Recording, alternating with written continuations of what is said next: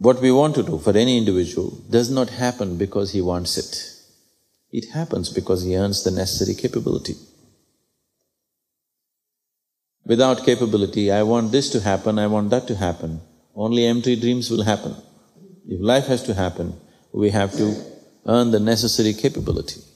And our capabilities are fundamentally dependent upon how intelligently we can function in every situation in our life. And that fundamentally depends on how well connected our brain is. In ancient times in this country, in this culture, there were elaborate systems as to how to train the brain, how to wire the brain as intensely as possible. There are people… There's a very beautiful instance which happened in 1930s. You have heard people going into long chantings, maybe in the temple or somewhere. Have you heard people doing homams and all, chanting and chanting away for hours together? So this chanting was used to wire the brain in a very big way because the sounds that you employ has a big impact on what happens in the brain. So these mantras were structured, a certain mathematics is involved in this and a certain poetry is also involved in it at the same time. Because of using a certain level of structured sounds, it wired their brains so much that they have a phenomenal sense of memory which is almost humanly impossible. Normally, in modern times we consider these things humanly impossible. They had that kind of memory because of using these sounds in a particular way. This happened. Two people went to Benares, friends. They were having a bath in the river and among themselves they were talking and they were making a business deal. So it was agreed that one friend offered 50,000 rupees to the other friend to do business. So right there, verbally, orally, they made an agreement and it was done. And after a few years, because there was no written paper, when this man wanted the money back, the other man said, "You never gave it to me." No such thing happened. So he went to the court. When he went to the court, he had no proof. He said, "I have given the money," but he had no proof. Then the judge said, "You have to get some proof, otherwise we cannot do anything about it." Then he remembered, when they were in the river, they saw a Brahmin priest who was having bath close to them. So he just hoped that maybe he would have heard what we spoke and I can bring him as a witness. So he went looking for that man in Benares. He found the man and to his disappointment he realized that the man did not know English. These people were talking in English language and this priest did not know English language. So he thought, this is no good. Then the Brahmin asked, why? Then he told him, see, 4 years ago, we were having bath and you were also there. I was just hoping that I could use you as a witness. The Brahmin said, okay, I can repeat whatever you said. Whatever you two had conversation, I can repeat that. He does not know English language, but he repeated every word of what they said. He just remembered every sound, what they uttered. He did not know the meaning of it, he did not know the language, but he could repeat every word what they said. And he was brought to the court and he won the case.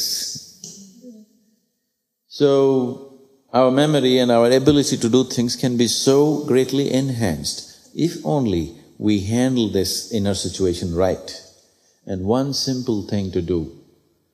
If all of you are willing, we can bring many more steps into it. But one simple thing to start with is learning to be just still. If you sit somewhere, simply learning to just sit absolutely still, unmoving, just sitting still.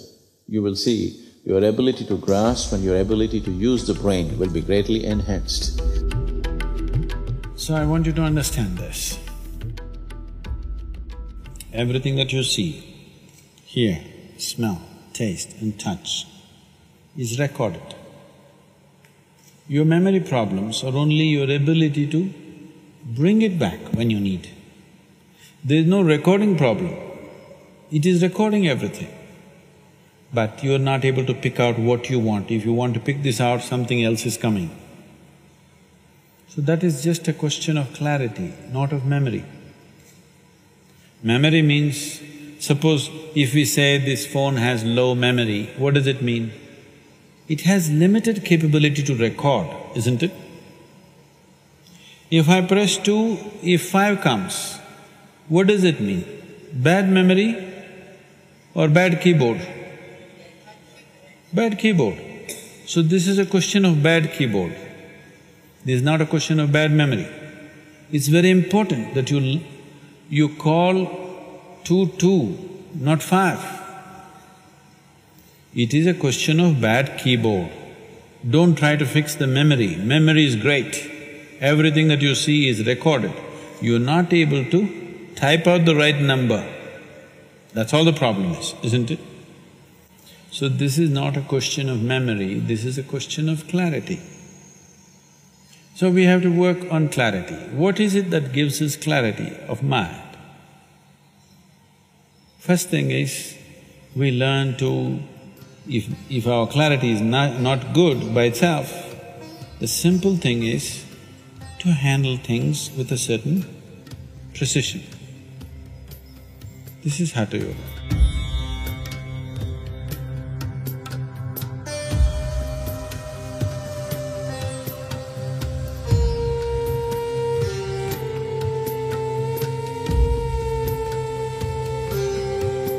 Where your feet should be, here, not here, like this. Where your hand should be, like this. It's not proper, just like this. In setting all this, my head is looking down. Oh, not like this, like this. Precision. Now you come down, when you sit down, you watch this, okay? How your pants should be, like this. Whatever you brought with you, your book, where your notebook should sit, where your pen should sit, they should sit. Just practice this. With every little thing, just bring that precision into your activity, it will happen in your mind. You will see, then if I say this, it goes to number 2, it won't go to 5. Means, now gets confused, so handle it slowly. 2, 3, 1, okay, 2 is here, 3 is here, 1 is here. You just do this with every aspect of your life. You go to bed, how it should be, everything. You go in your room, how it should be. Just bring this meticulousness of what you're doing with the asana into your life. You will see slowly mind will become very, very clear, it becomes meticulous with everything. It's a simple practice that you have to do from this moment. When you stand up, when you sit down, when you walk, and when you go out here, you should just look like this, like you're doing what? Matsyendrasana, like this. How many columns in this? Don't try to count all of them. The first row, if you simply look like this, oh, it's 5 columns. Just you must register this. 5 columns, 1 vessel, 1 sitting rock, 1 big rock, 1 pond, another 4 columns, 1 door. How tall? Looks like 12 feet. Just do this with everything. How many steps from here to there? Don't count like 1, 2 like this. Oh, after you take 3 steps, okay, that's I think 3. Another 3, another 3, another 3. After a few days, count 11 or 4 or 5. Just like that, without thinking, you must slowly know that, okay, I think I walked 12 steps.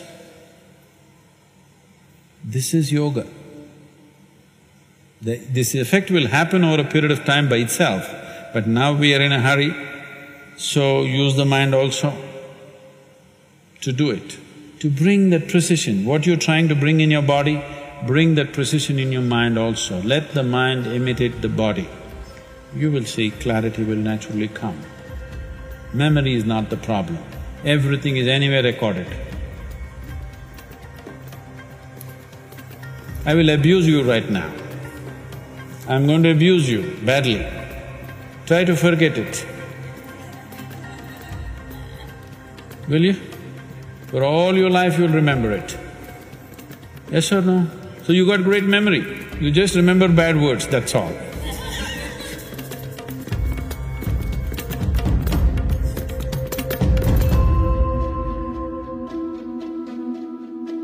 If you exercise your mind like this, it'll become in such a way that you can make it do what you want.